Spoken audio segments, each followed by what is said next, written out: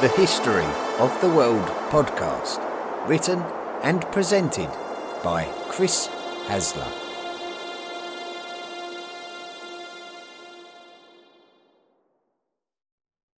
Volume 4, The Medieval World.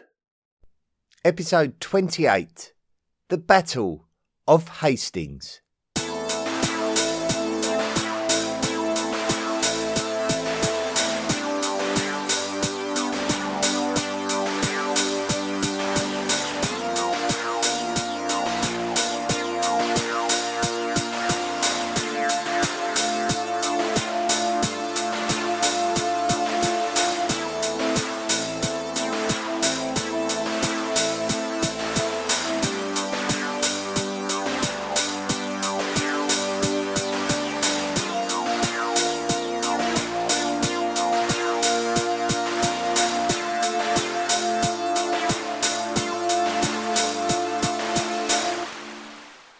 The location for this week's episode is the south coast of England on the island of Great Britain, the largest of the British Isles, sometimes referred to as the Atlantic Archipelago for those who prefer to be recognised as not being specifically British, as the islands themselves support multiple nationalities. The island of Great Britain today is completely within the country known as the United Kingdom. Over the centuries, a great number of small kingdoms would amalgamate to become the United Kingdom, with the last act of union specific to the island of Great Britain taking place with the union of the crowns of England and Scotland in the year 1707. Not a lot is known about the culture of southern Britain before the writings of the Romans since the lifetime of Julius Caesar in the 1st century BCE. The tribes of southern England are thought to have been culturally linked to those of northwest Europe, and this is likely to have been cemented somewhat by the aggressions of the Romans, causing concern among all of the non-Roman peoples of Britain, Gaul, and the neighbouring Germanic tribes such as the Belgae. It seems likely that people of Belgic origin were crossing over the English Channel into southern Britain and integrating into the British tribal network. There would have certainly been a long-established trade network that crossed the English Channel. The lands of southern Britain were the first to actually be subjugated by the Romans in the following century under Emperor Claudius. Certainly, if the lands of the north and west of the island were not quickly subjugated, the lands of the south and east were. The Romans built up some of the previous Celtic cultured settlements of the southeast, such as those settlements that today are known as Winchester, London and Colchester.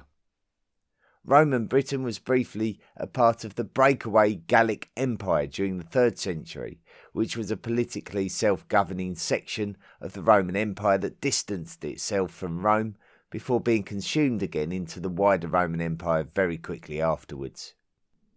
The Roman military commander called Carausius attempted to create a breakaway Roman Empire based in Britain at the end of the 3rd century, but he was assassinated before it could become firmly established.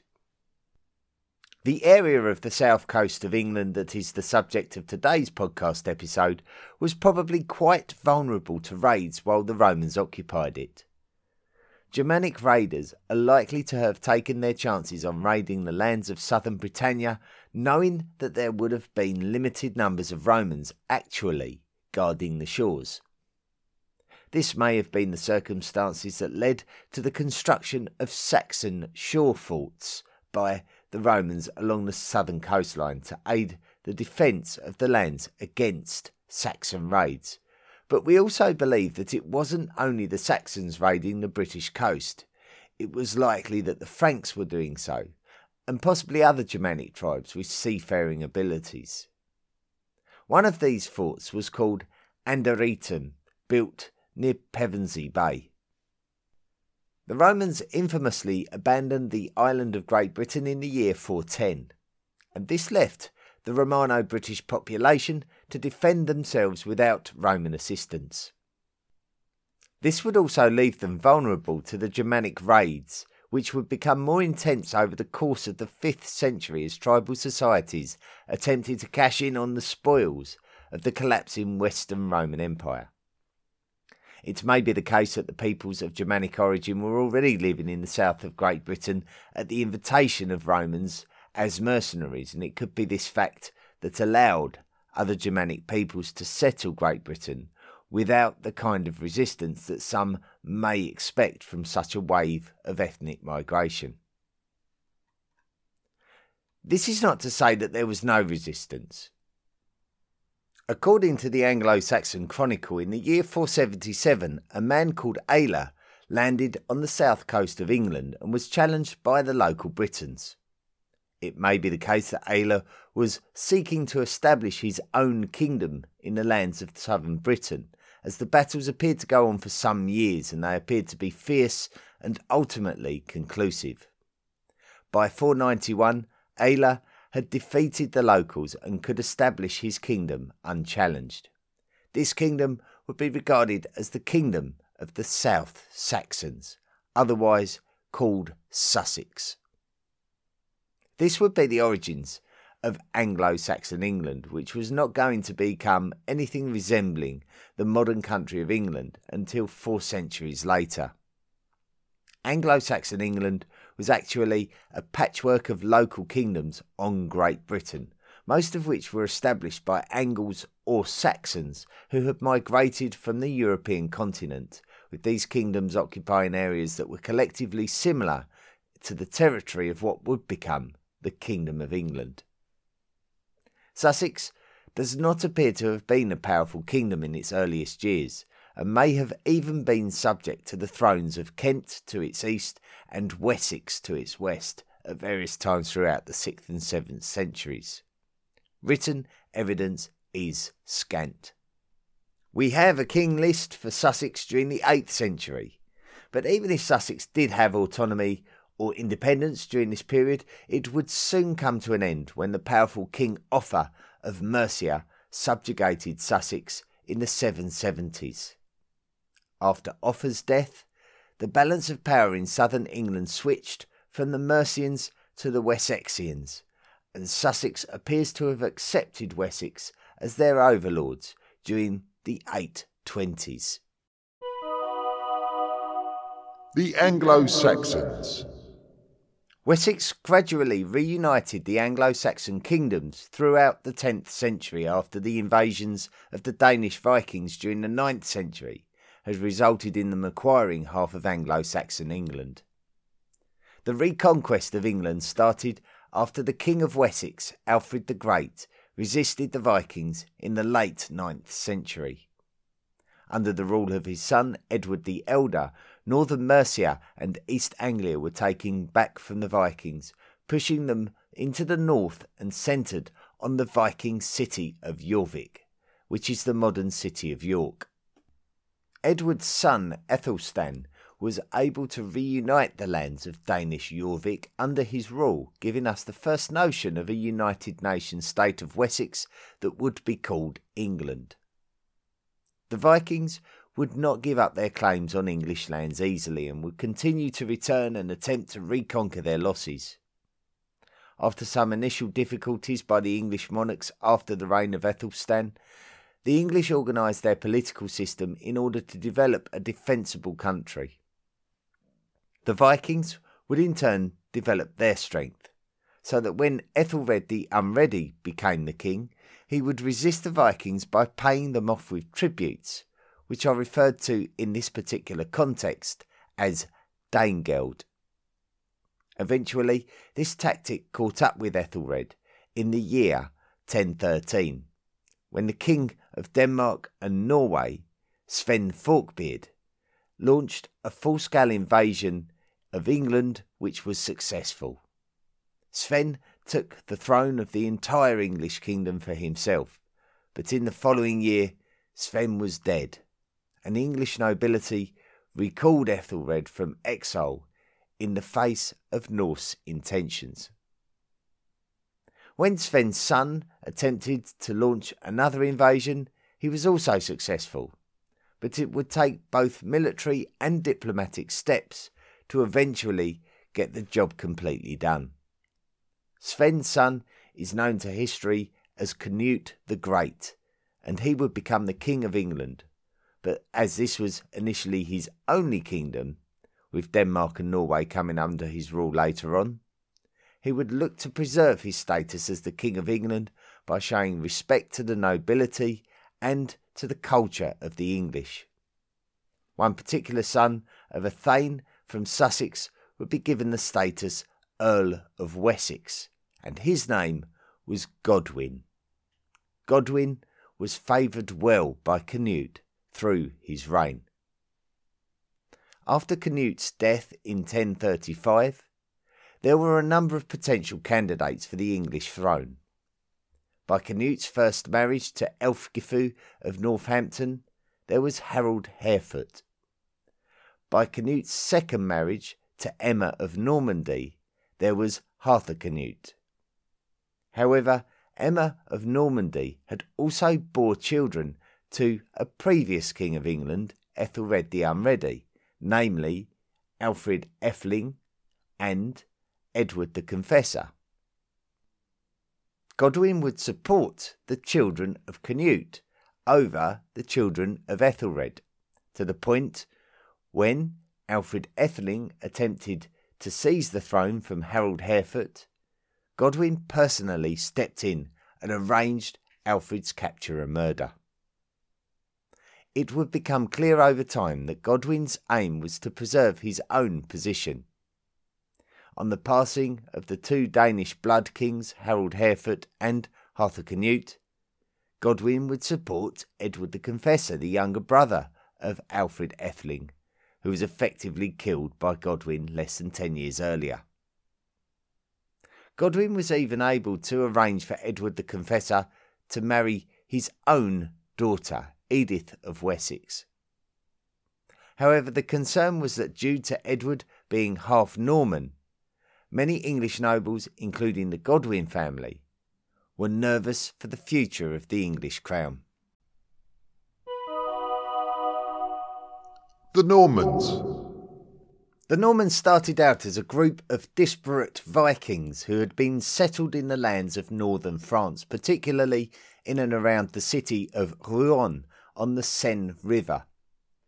Their speciality was conducting raids on the lands of the Franks. Eventually, it would fall into the hands of the West Francian king Charles the Simple to come up with a solution to the ongoing problems being caused by these Viking raids, and so he arranged for their leader, Rollo, to be recognised as the Count of Rouen from 911. This would mark the beginnings of the territory referred to as Normandy, named after the Norsemen who were permitted by the French to occupy it. As generations passed, the Normans would start to become better acquainted with the intricacies of European politics and military practices, and they would become a highly respected and powerful region. Over the course of the 10th century, the Normans would take their Christian identity more and more seriously and become less Scandinavian in culture and more French. The Norman link to England came when Ethelred the Unready was facing increased raids on his lands from the Danes during his own reign as the King of England. Ethelred paid the Danes tributes called Danegeld as a result, and the Danes would go away for a little while before coming back again. It seems that the Danes were able to rely on Normandy for a base from which to conduct these raids, but it is unclear whether this was with or without Norman blessing, or whether the Danes were also threatening the lands and riches of Normandy itself. A political marriage would be set up between Ethelred the Unready and the sister of Richard II, Duke of Normandy, namely Emma of Normandy. This alliance allowed Emma to become part of the fabric of English politics, and even though Ethelred and his descendants were overthrown by Danish invaders, when the Danes ruled England under King Canute the Great, Emma would stay within English politics by marrying Canute. Emma's young children by Ethelred were exiled to Normandy when the Danes took England, and therefore they were raised within Norman culture. When Emma's son by Ethelred took the throne of England following the death of Canute's sons, he would rule as Edward the Confessor, and the English Anglo-Saxon nobility would have underlying concerns about Edward's Norman leanings. A political marriage was arranged between Edward and Edith of Wessex, daughter of Godwin, Earl of Wessex, and sister of Harold Godwinson, among others. Harold Godwinson. When Godwin, Earl of Wessex, was plucked from relative obscurity by King Canute the Great to become one of his trusted earls and confidants, Canute would arrange for a political marriage between Godwin and a Danish noblewoman called Guttir Thorkelsdottir, whose sister-in-law was a sister of Canute the Great. Godwin and Gutta would have a number of children together, including Sven, Harold, Edith, Tostig, Gurth, Leofwin and Wulfnoth. The English nobility generally favoured Godwin after Edward the Confessor, son of Ethelred the Unready and Emma of Normandy, became the English king. This may be because the Anglo-Saxons felt that Godwin was much more likely to represent their interests better than the somewhat Normanised Edward the Confessor. A marriage was arranged between King Edward and Godwin's daughter Edith of Wessex. Godwin would also achieve the acquisition of the title Earl of East Anglia for his son Harold Godwinson. However, Edward would still seek to keep his Norman friends close to him, and this would continue to unnerve the Anglo-Saxons. When King Edward invited Eustace II, Count of Boulogne, across the English Channel to Dover, local residents rioted and ruined the event. Edward demanded that Earl Godwin punish the locals, and he refused. Edward exiled Godwin and his offspring from England. Godwin fled to Flanders, while Harold Godwinson fled to Dublin. It would not be long before they all returned to England and reacquired their earldoms with the support of others. In the year 1053, Godwin died, and it would be Harold Godwinson who would inherit the title Earl of Wessex from his father.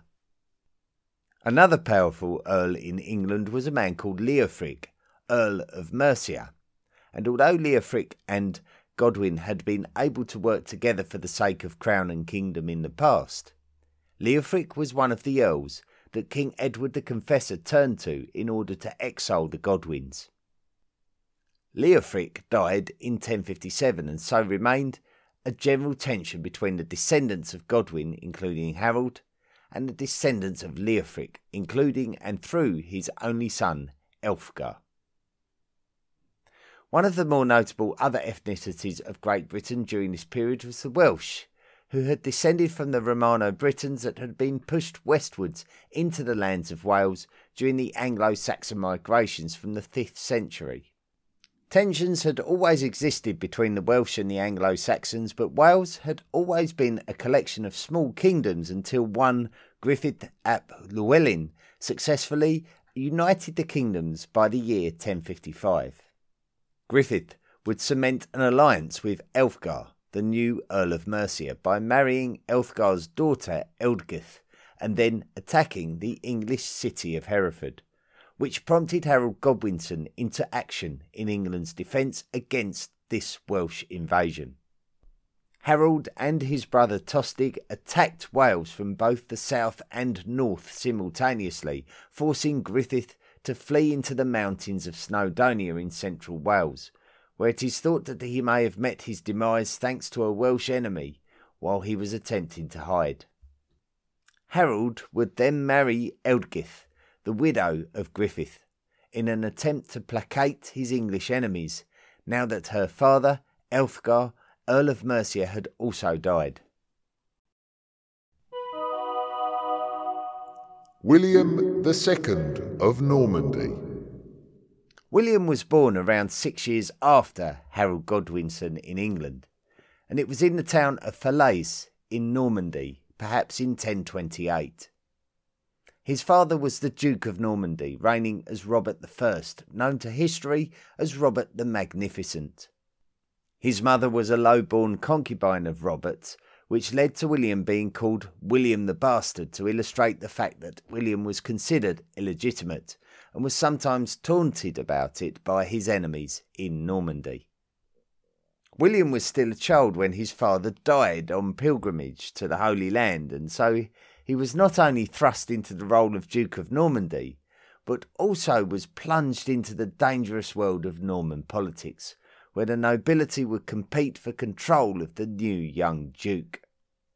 This led to a breakdown of the Order of Normandy, with a degree of lawlessness within these lands, with the nobles scrapping for their place on the ladder of Norman politics. By this time, the Duchy of Normandy was very much a part of the Kingdom of France, and so when William came of age, he would find that he would have an ally in the King of France, Henry I, when it came to restoring order in the anarchical atmosphere in Normandy. Both William and Henry would have a vested interest in restoring this order. William was a grandson of Richard the Good, who reigned as Richard II, Duke of Normandy.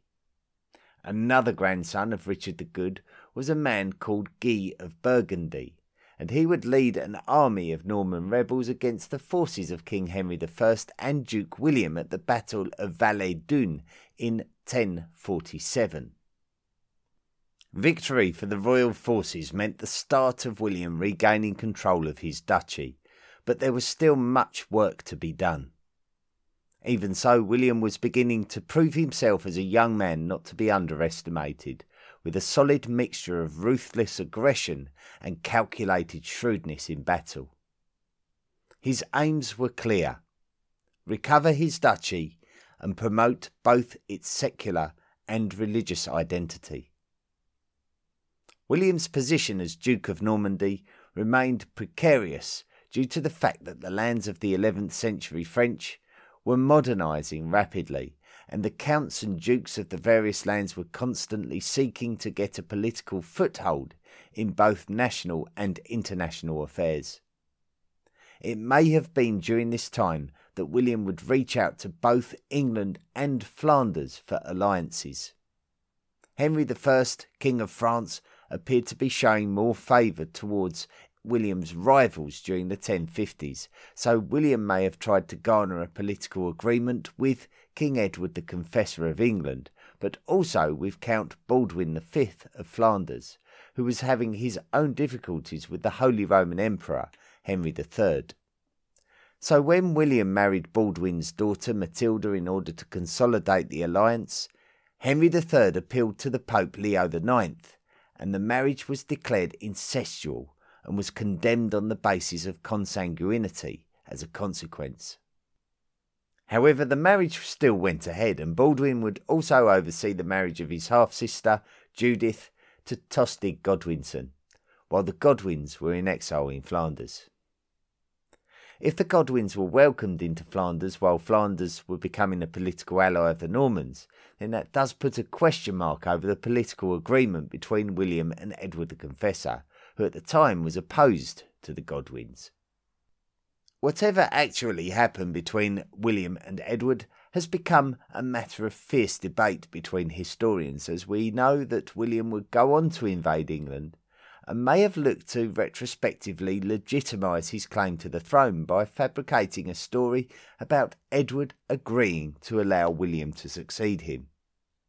From the beginning of the 1050s, there was no way of knowing if Edward would not have children, so it seems quite unconventional and unlikely.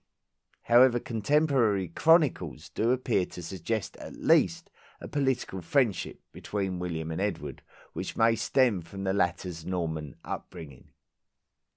William would have to bring to the surface all of his leadership qualities to stand firm against the opposition of King Henry I of France, who now feared the power of William after once supporting him. William's competence at defending his realm and consolidating his rule meant that he would go on to the 1060s as a highly respected European ruler. Prelude to the battle. It is now the 1060s. William is the established and powerful Duke of a Normandy that was now flourishing under his rule after a period of anarchy a generation before. Harold had proved himself to be one of the most powerful men in England, with great military and diplomatic prowess that enabled him to have great authority regardless of the fact that he served under the King Edward the Confessor. A story exists about Harold Godwinson being shipwrecked at Ponthieu, a territory on the north coast of the Kingdom of France that lay between Normandy and Flanders. Guy I, the Count of Ponthieu, captured Harold, and when William discovered this, he paid a ransom to Guy to acquire Harold's captivity for himself. It appears that William treated Harold very respectfully and invited Harold on his campaigns in Brittany, where Harold displayed great valiance and bravery, earning the respect of the Normans.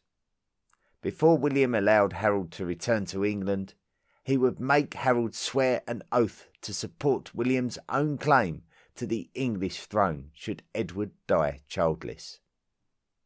At the beginning of the year 1066, King Edward the Confessor of England did indeed die childless. This excited the interest of many parties looking for the opportunity to take control of this prosperous and fertile country. By this time, Harold's younger brother Tostig had become estranged from the English nobility, including the royal court and his brother Harold, who had been forced to depose him as Earl of Northumbria due to massive rebellions against his rule. Tostig, fearing for his own life, would align himself with Danish mercenaries to protect his position, and this would bring him into the association of Harald Hardrada, who ruled as Harold III, King of Norway. Harald Hardrada believed that he had a claim to the English crown due to an agreement that took place during the lifetime of Arthur Canute, a previous King of England, and so when a desperate Tostig made contact with him, the two of them would formulate a plan to work together to claim the crown of England, even if that meant Tostig would have to go against his own brother, Harold Godwinson, in order to achieve his aims. Due to the claimed agreements made by William II, Duke of Normandy, with both King Edward the Confessor and Harold Godwinson, he may have expected to claim the throne of England in January 1066. This didn't happen. Kings of England were elected by the Anglo-Saxon Council, which was called the Witenagemot, with the participants being called the Witan. The Witan elected Harold Godwinson, brother-in-law of Edward the Confessor, as his successor, and William was apparently furious. William would appeal to the Pope Alexander II to recognise that his own claim to the English throne was more legitimate than that of Harold Godwinson, and the Pope agreed, and this allowed French nobles from far and wide to legitimise their own support of William's proposed invasion of England, with William promising them legal property as a reward once the invasion was successful. This enabled William to amass a highly capable army, with the biggest challenge being the ability to transport them across the English Channel. Maybe some inherited Viking shipbuilding and navigational knowledge was able to help with that. The first major challenge to face for King Harold II of England, also known as Harold Godwinson, was that of his brother Tostig, aligned with King Harold III of Norway, also known as Harald Hardrada. The culmination of this northern invasion came at the Battle of Stamford Bridge in September 1066. After a bloody battle, Harold Godwinson defeated the Norwegian army, and both Harald Hardrada and Tostig Godwinson were killed. This was a major battle between two great European kings, and should have been part of the great legacy of King Harold Godwinson of England. But this great victory was about to be overshadowed by something far greater, and something that would leave an even greater legacy for the future. Just 3 days after this victory, Harold Godwinson learned that William had landed on the south coast of England after biding his time and waiting for conditions to be favourable for his great crossing of the Channel. Knowing that it would take some time for Harold Godwinson to gather his forces for the long march down to the south coast, William decided to set himself up at a base camp on English soil. He had landed around Pevensey Bay, the same place that the Romans had previously set up a Saxon shore fort many centuries previous. William would use this Roman fortress as his own camp, building a wooden castle there, with the castle being a continental European adaptation of a fortress. The Norman fleet is believed to have numbered around 600 ships, which carried thousands of men, some of which specialised as archers, others specialised as knights. The logistics of bringing a few thousand horses across the Channel, including everything they needed for their care and maintenance, is simply mind-boggling. This was a huge operation. When Harold Godwinson's tired army finally arrived in the south of England, on the morning of the 14th of October they specifically set up a defensible position at the top of a mound, possibly Caldbeck Hill, a few miles inland from the coast. With woodland to their back, swamplands to their sides, and a great view of the landscape below, the Anglo-Saxon position was strong and thought to be impregnable as a consequence. The Norman forces marched northwards from their camp to meet the Anglo-Saxons on the very same morning.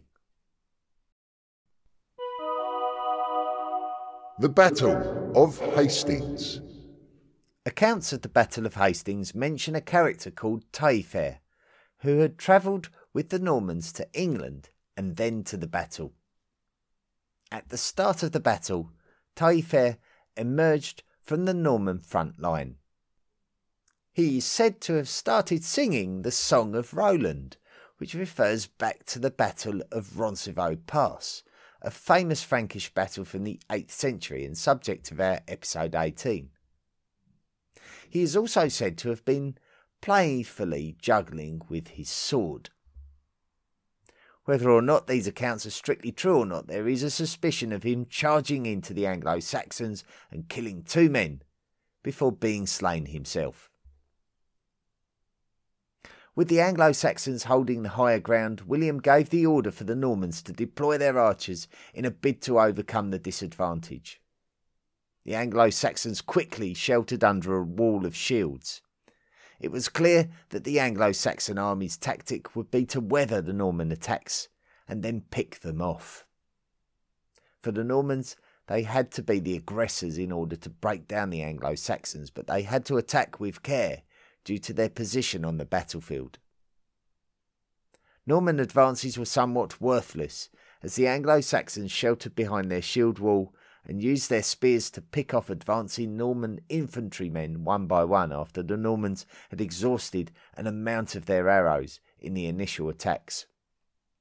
It was clear that the Normans would have to be much more innovative in order to gain the upper hand.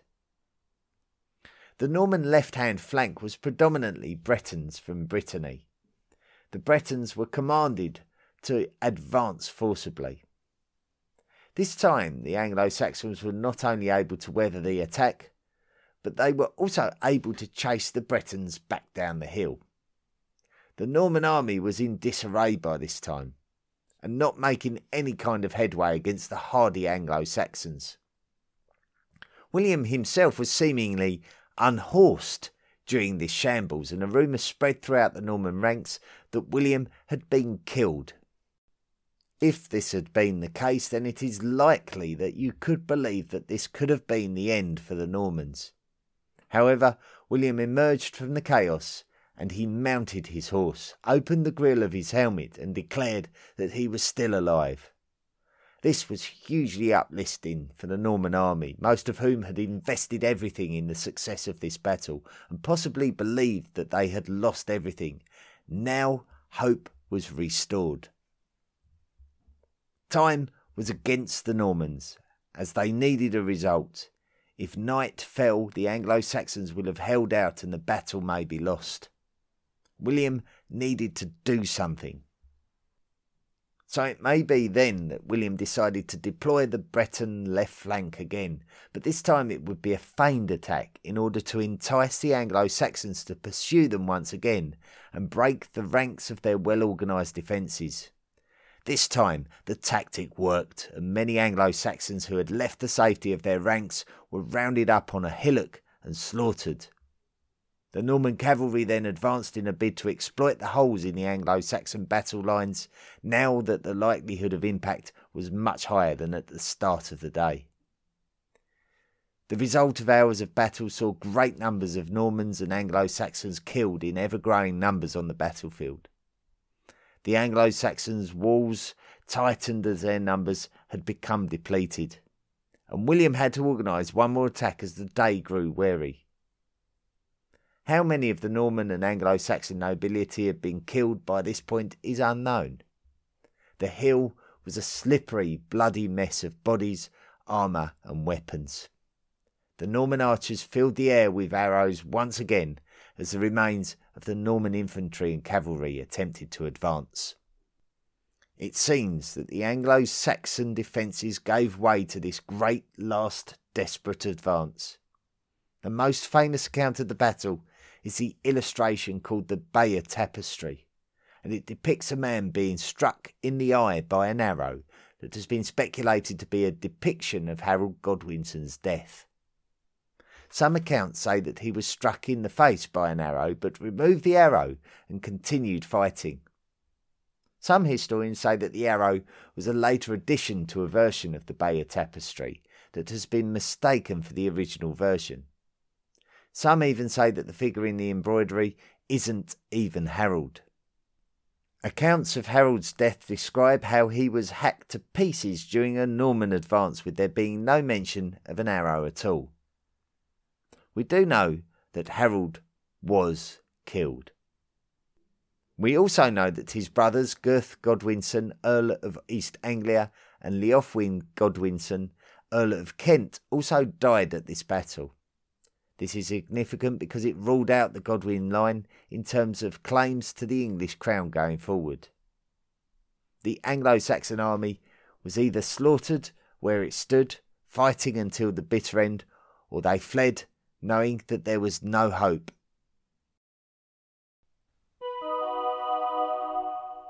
Aftermath. Thousands died on the battlefield that day. Harold's body was so mutilated that it had to be identified by his mistress. A new King of England would be announced, and his name was Edgar II, King of the English. Edgar II is more commonly known to history as Edgar Atheling, and is not very well known as an English king because he was never actually crowned. Instead, he was declared as the new king by the Anglo-Saxon Witan, because William would still have a lot of work to do in order to be allowed to become the King of England. William would need to travel from place to place to place, forcing settlement after settlement to submit to his will, and in some places, including London, he would face stout Anglo-Saxon resistance. The Anglo-Saxon people did not want a Norman king, and they were willing to fight against it, fearing for their futures. For William, he did not care. He had one sole aim, and that was to take the crown, and he would terrorise the English on his way to taking control of London and slaughtering many people in the city. There was no option but to give William what he wanted, the crown of England.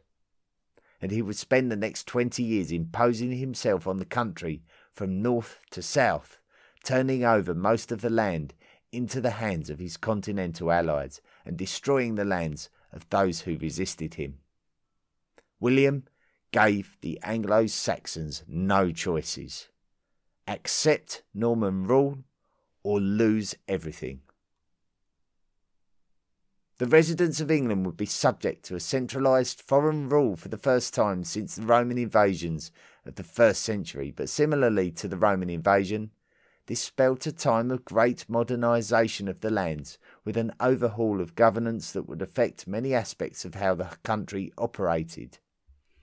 Due to William's great desire to control every aspect of every man's life in England, a system of taxation was introduced that would give England a structure that it had never seen before, and from this structure emerged a strong and effective kingdom.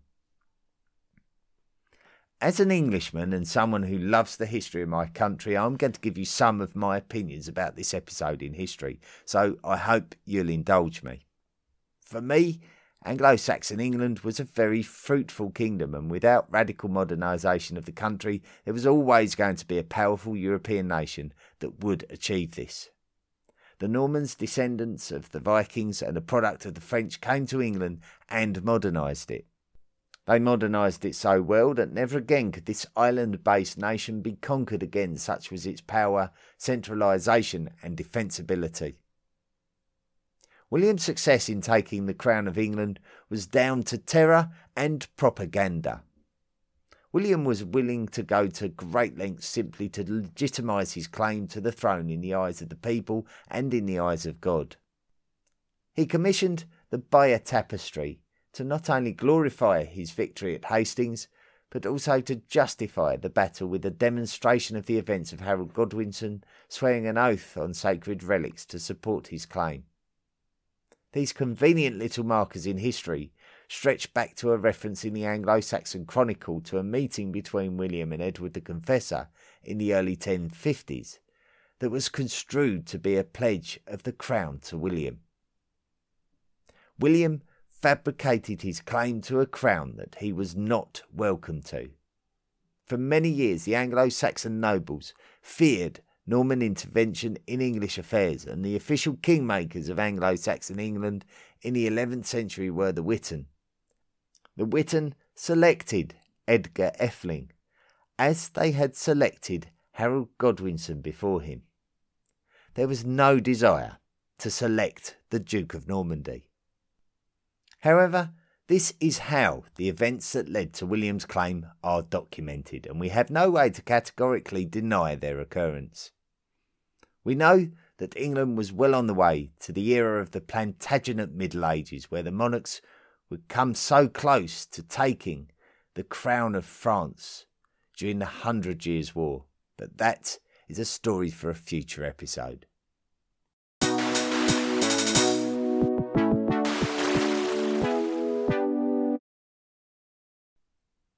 Thank you very much for listening to that episode on the Battle of Hastings.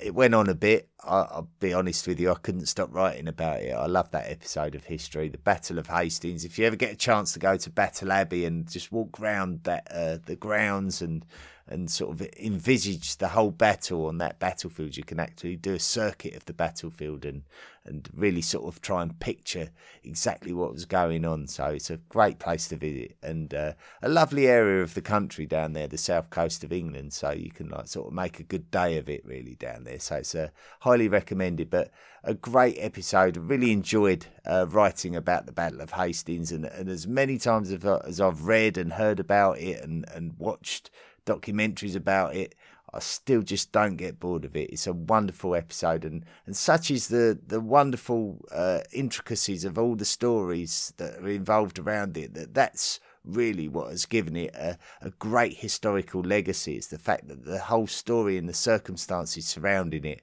are absolutely fascinating to just sort of delve into and explore more. So a really, really interesting episode of English history. The Ancient World Cup. This week, the Ancient World Cup, we had match number 8 of round 2 between the Phoenicians and Ptolemaic Egypt.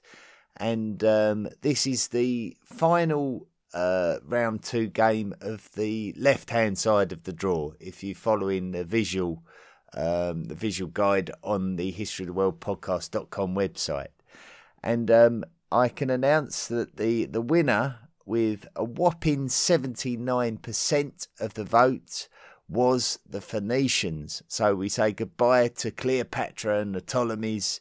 and the Phoenicians will go through to the next round to face the Sumerians. So that completes the left-hand side of the draw. We will be back in the coming weeks with the first match of the second half of the draw, the right-hand side of the draw. And so stay tuned to the History of the World podcast for more updates about that. Listener messages and reviews. Got a review this week from Olka B. Dronka from the United States of America. But love this. Greetings from Newark, Delaware, USA, aka the first state. I was a history major, anthropology minor in college, so naturally I was drawn to this podcast. I was looking for something that went to the very beginning, but it was difficult to find since no one went in chronological order. I realise history doesn't happen in a straight line, but this does a great job of grouping events into periods. I'm very glad I ended up finding this. I process a lot of documents on my computer, and listening to this helps pass the time, and every so often I learn something new. Thank you for taking the time to research and record this. With such a long timeline, this is no small feat. Keep up the amazing work. Thank you. Thank you very much for that review. Yes, that's the story of how this podcast started out. It was basically I started looking for something that was a chronological history of the world and couldn't find it, and thought, well, why don't I just do it myself? Emails we've got this week. We've got from Karen Larard, who's put, Dear Chris, I'm a newish listener from Denmark. I'm currently at Volume 3, Episode 16. I'm writing to you because you keep referring to groups of people as races. I'm sure you're aware of the fact that there is only one race of humans, namely Homo sapiens. To divide humans into different races is a cultural concept. Human races don't exist, racism does. I hope that you can understand my English and the message I'm trying to convey. Kind regards, and thank you for teaching the importance of history, from Karen Larard. Kind regards. Thank you, Karen. Interesting point of view. I completely understand the point that you're making. We refer to the human race. It is typical to hear races of people from different countries referred to as such, but it can be like synonymous. You can have races, you can have nations, you can have cultures, and sometimes you have to think about the word that you pick. But it's not incorrect. But I understand your point. I totally understand the point that you're making. And as always, I always like to hear what the listeners think about terminology. It's a very important subject. I did have someone approach me and just make a small criticism of the fact that I use the word sedentary to describe humans becoming residents at, let's say, permanent settlements. The word sedentary in everyday English, I think it sort of means to be idle, to sort of do nothing.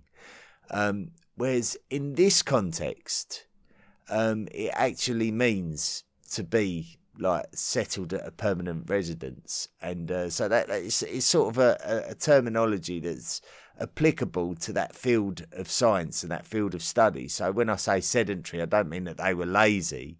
I mean that they were sedentary in the archaeological sense of the word, in the historical context. So terminology is a very, very important thing, and I think it's been a number of times where people have maybe pulled me up on the meaning of words and the pronunciation of words, and it is very important, and it also adds to the authenticity of the podcast if I actually know what I'm talking about. So I'm never disrespectful of anyone that does send me emails of that. They're very, very helpful indeed. So going forward now, the podcast is going to take a little bit of a break while I get a couple of things done in my personal life, and while I sort of focus on preparing for the next wave of podcast episodes. So you can expect a few unscripted episodes during the month of June. And next week I'll be talking about my visit to the podcast show in London this week. I was able to meet a few interesting people and consider the future of the podcast as well. So I'll update you on that one next week in next week's podcast episode. But then also coming up, I think, in July, before we take up the story of medieval history again, before we continue with Volume 4, I have promised some special episodes for some very loyal and dedicated listeners who have made significant financial contributions towards this project and as such have earned the right to commission their own podcast episode. So you can look forward to episodes about the Khoisan language speaking cultures of Africa. We're also going to be doing an episode on the history of Crete, and then we're going to do a long awaited episode which will be episode 29 on medieval weaponry, and that's for Eric G. Young, who's a long-time listener of the podcast and has been waiting patiently for me to get round to doing that episode. So I think you'll have the pleasure of listening to all three of those episodes in July, and then we will take up the podcast at Volume 4. Once again, we'll be talking about Christian monasticism in Europe and the development of this whole thing about feudal societies. What are we talking about when we talk about feudal ways of life? So we'll look at that. The development of the papacy is quite important, so we'll be focusing on that, and then how that influenced the Christian Crusade. So that's all we've got to look forward to going into the summer months of the podcast. So once again, July, we'll be looking at those special episodes, and you can commission your own special episode. Don't forget, everyone has got the ability to qualify for that. All you have to do is sign up to become a patron of the podcast, and the easiest way to do that is through the Patreon link, which you can find at the historyoftheworldpodcast.com website. And when you sign up, you become a lifelong member of the History of the World podcast Illuminati. And we welcome into the Illuminati this week Corbin Havner. So welcome into the History of the World podcast Illuminati. And thank you for your valued contributions. They all add up and they all make this podcast a lot better. So thank you. Anyway, that's it for this week. Thank you so much for listening. Hope you enjoyed it, and we'll look forward to hooking up next week when I'll let you know a bit more about the podcast show 2022, which I went to in London last week. So until then, be good. The History of the World podcast, written and presented by Chris Hasler. Please consider making a financial contribution by going to the historyoftheworldpodcast.com website and clicking on the Patreon link.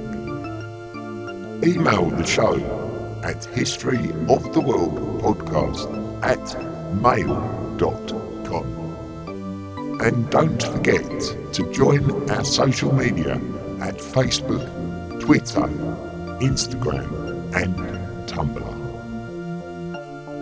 See you next time.